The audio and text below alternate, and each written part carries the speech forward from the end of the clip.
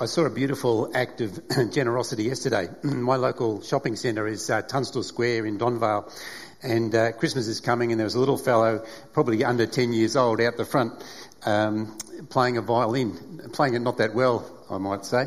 A few false starts, but people were putting 20 cents or $1 into his thing, and an older man, about my age, walked up to him and he dropped the coin, and it sort of dropped on the ground, so he had to bend down and pick it up, and he put it in his violin case, and then as he's going past, he pulls $20 out of his pocket, and he gives it to the little boy and says, "Put this in your pocket, son." And the little kid, he was just unbelievably touched. He's, "Oh, thank you so much." I don't think he'd had a $20 before. We live in a consumer world, don't we? And I think this is one of the great challenges of the world we live in. Sorry, going the wrong way. You just need to look at the ads, and these are just ads for soft drinks. But Pepsi, if your life depends on it. It's sort of extreme, isn't it? And Gatorade, you too can be like Mike. I guess that's Michael Jordan. Now, if I drink Gatorade, that's the only similarity between me and Mike will be the fact that we're drinking the same drink. And yet I think it's advertised as if drink this stuff and you'll be like Mike, jump like Mike, all that like Mike. An advertising person, Morris Haidt, said this: "Next to Christianity, advertising is the greatest force in the world. And I say that without sacrilege or disrespect. Advertising makes people discontented. It makes them want things they don't have. Without discontent, there's no progress and no achievement." What an amazing quote. And there's some truth in that, isn't there? And we are confronted every day with a consumer world. Alaska, it's beyond your dreams, but it's within your reach. We can get a TV that's actually so good that we don't even need to go to Alaska or anywhere, because actually through that TV, the reality of the picture is so good, you might as well be there. It's tempting, isn't it? Or we can have a car, the latest car, a car that almost drives itself. It will soon. And all these things are put in front of us to tempt us and to make us feel dissatisfied with what we have.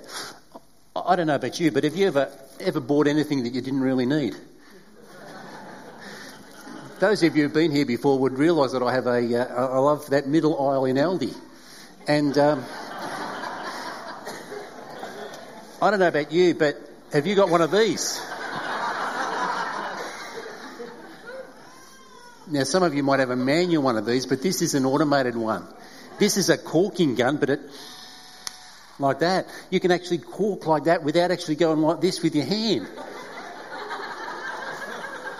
Now, I think it's a beautiful thing. I've never used it. I hate corking. I absolutely hate corking. And if you wanted somebody to do a mess with corking, it's me. But I've got one of those.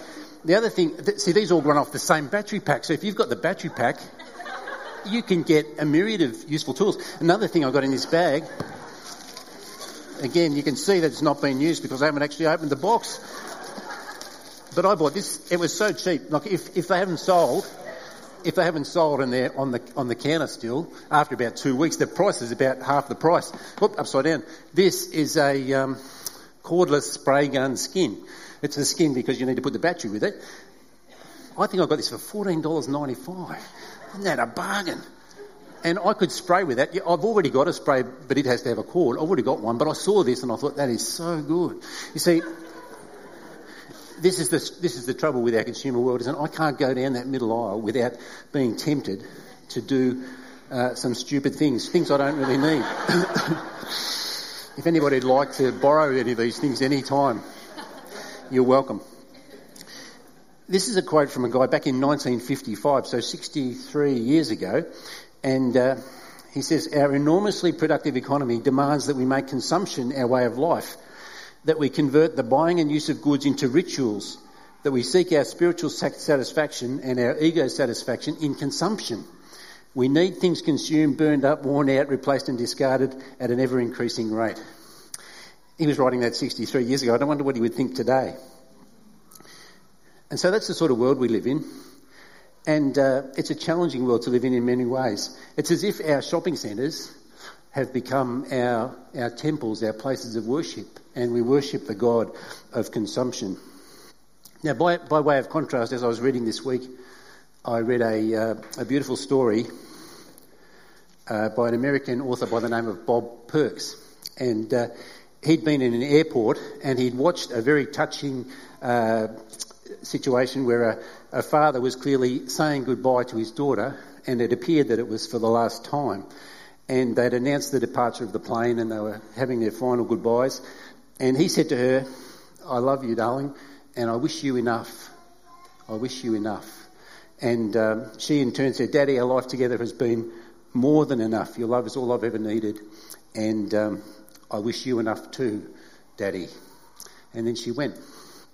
And this Bob Perks was there, and he didn't want to interrupt her. The guy actually offered to start a conversation, and he said to him, "Did you ever say goodbye to someone knowing it to be forever?"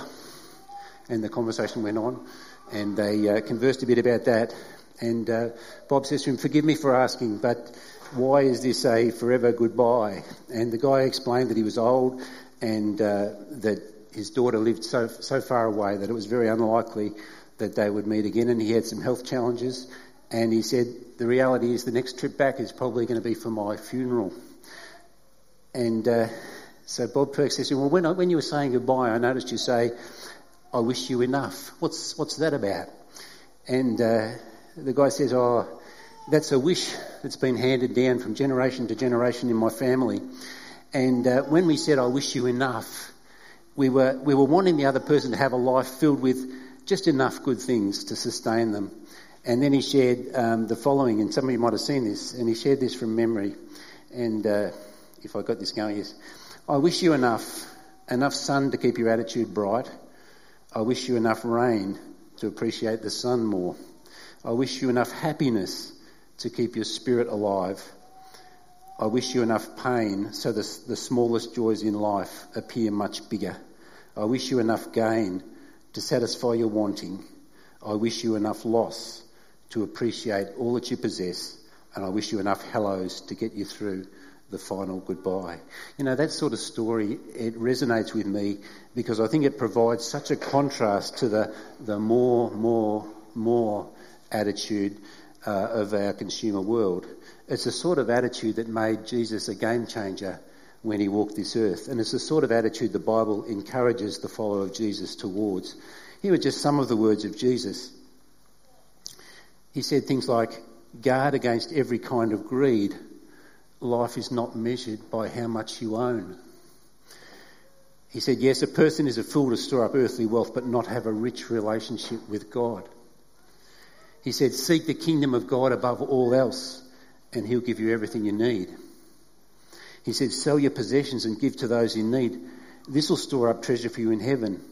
And the purses of heaven never get old or develop holes. Your treasure will be safe. No thief can steal it and no moth can destroy it.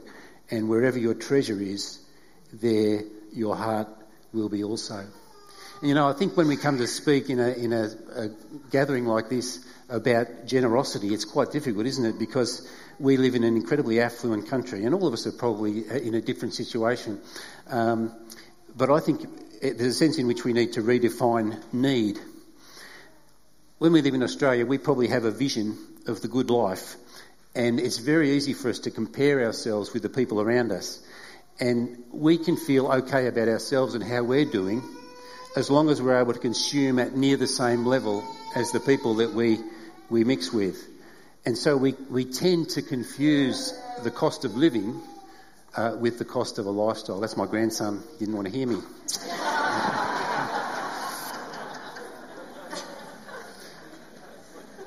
But there's a sense in which there's a relative need. We have this way of weighing up whether we're doing okay by how we're comparing with others.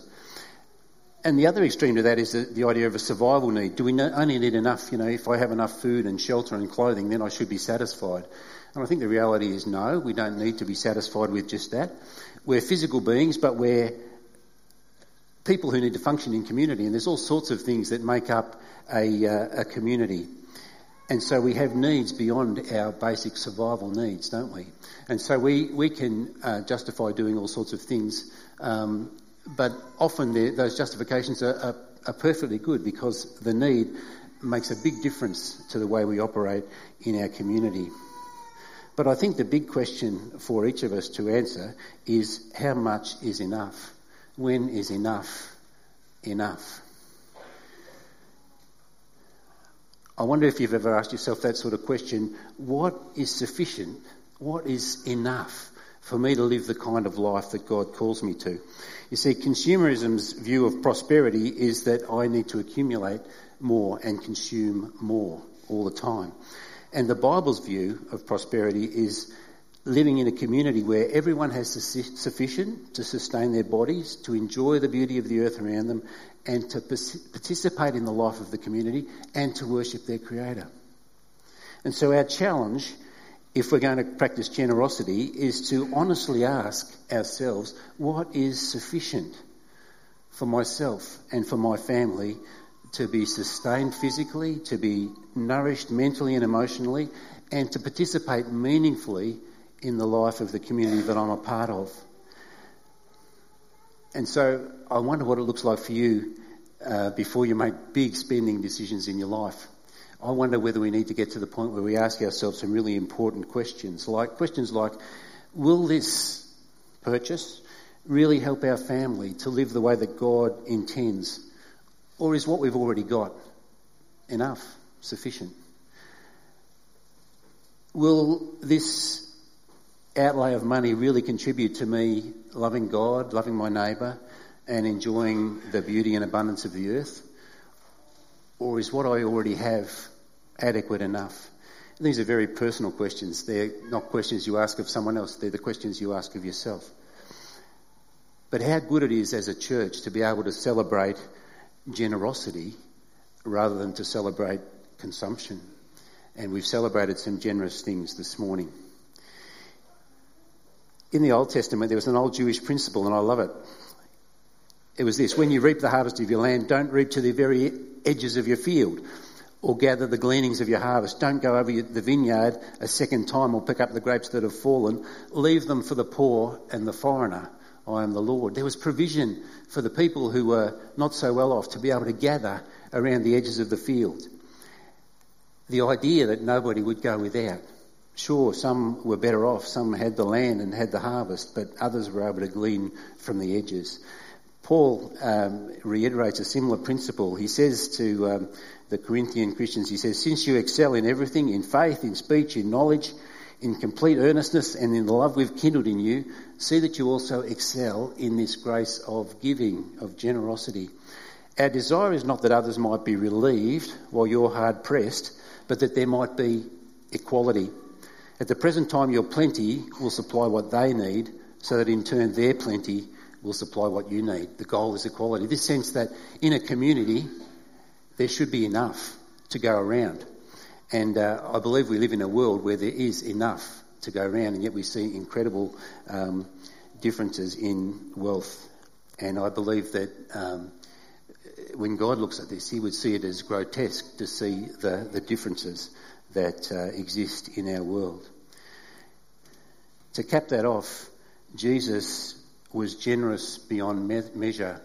In the context of that last passage about sharing, Paul reminds them that they know the grace, the generosity of our Lord Jesus Christ, that though he was rich, yet for your sake he became poor, so that you through his poverty might become rich. You see, Jesus was the one who had everything with God. He enjoyed everything as equal with God, but he didn't consider equality with God something to be grasped, but he made himself nothing. He took upon himself the form of a servant.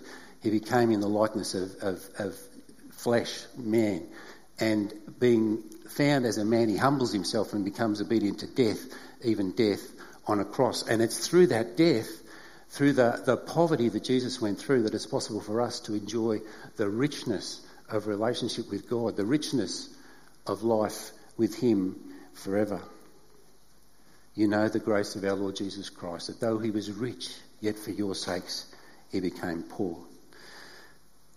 I want to just finish today with some hopefully some practical suggestions about generosity. I've been reading this book called The End of Greed by Scott Higgins. You might know Troy and Yvonne went up to this Converge conference in Canberra where they lobbied politicians about key issues, and one of those people who was heading that up was a guy called Scott Higgins, and he'd written this book. He works for Baptist World Aid.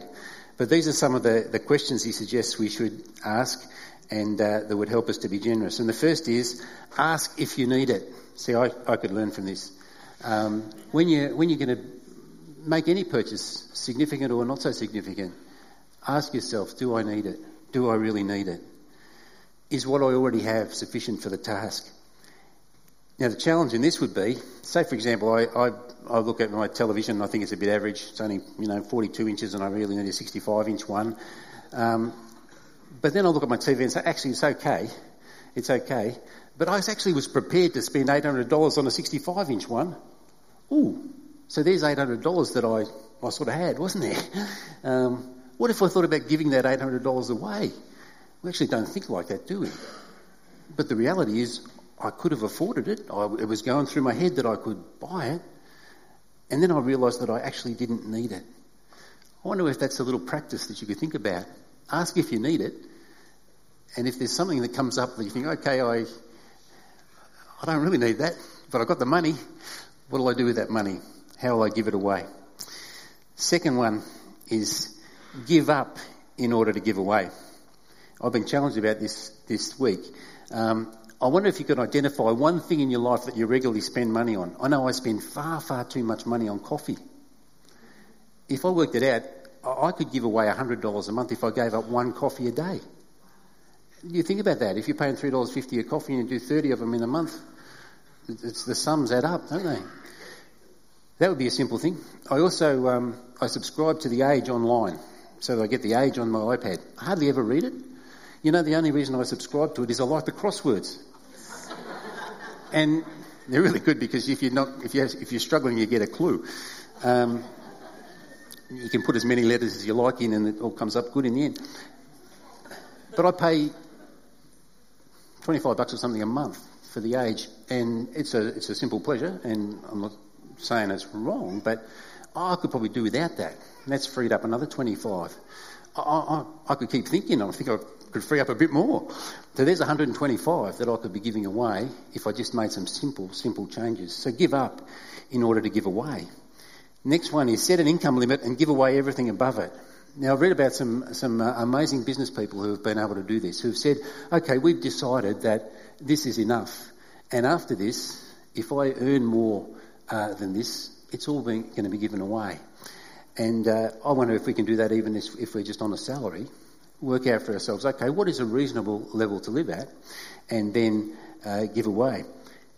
Scott Higgins in his book suggests that in the year 2000, if we'd been happy with our standard of living in the year 2000 and said, yes, this is an acceptable standard of living, I'm happy to live with this in an ongoing way, between the year 2000 and the year 2011, consumption spending increased by 20%. But if we'd been prepared to say that in 2000 we're okay with that, we'd have had 20% more to give away. And yet our world drives us to keep spending all the stuff we get, doesn't it? There's a challenge there, isn't there? And then the final thing I want to say is give regularly and increase incrementally every year. One of the best ways to practice generosity is to get into the habit of giving regularly. And so if you give to the church or if you sponsor a child and it comes straight out of your bank account, it's so easy, you hardly miss it, and it's regular. You give a lot more if you give like that. Finally, if you really struggle with money and how to work it out, we run a course called the CAP Money Course. See me about it afterwards. It's really good. Teaches you how to budget, teaches you a money system that really will help you get your finances in control. We've got a Christmas appeal coming up. We're going to launch it next week, but it's an amazing opportunity to give generously at a time when we spend a whole lot of money on ourselves often. We're going to try to raise $45,000 for an appeal target in Laos. And then, as Yvonne said, check out the generosity videos online and have a look at the generosity brochure. As I close, I just want to remind you of what the guy said on the video. It's about our heart, where our treasure is. that's where our heart will be. So if our treasure is money, our heart's going to be chasing after money. If our treasure is God, we'll be chasing after him. There's a beautiful verse in the book of Proverbs that says, and I think we can identify with this, give me neither poverty nor riches, it's a prayer. Give me just enough to satisfy my needs. For if I grow rich, I may deny you, God, and say, who is the Lord? And if I'm too poor, I might steal and insult God's holy name. May God help us to be generous people as we go into 2019. Thanks, Steve.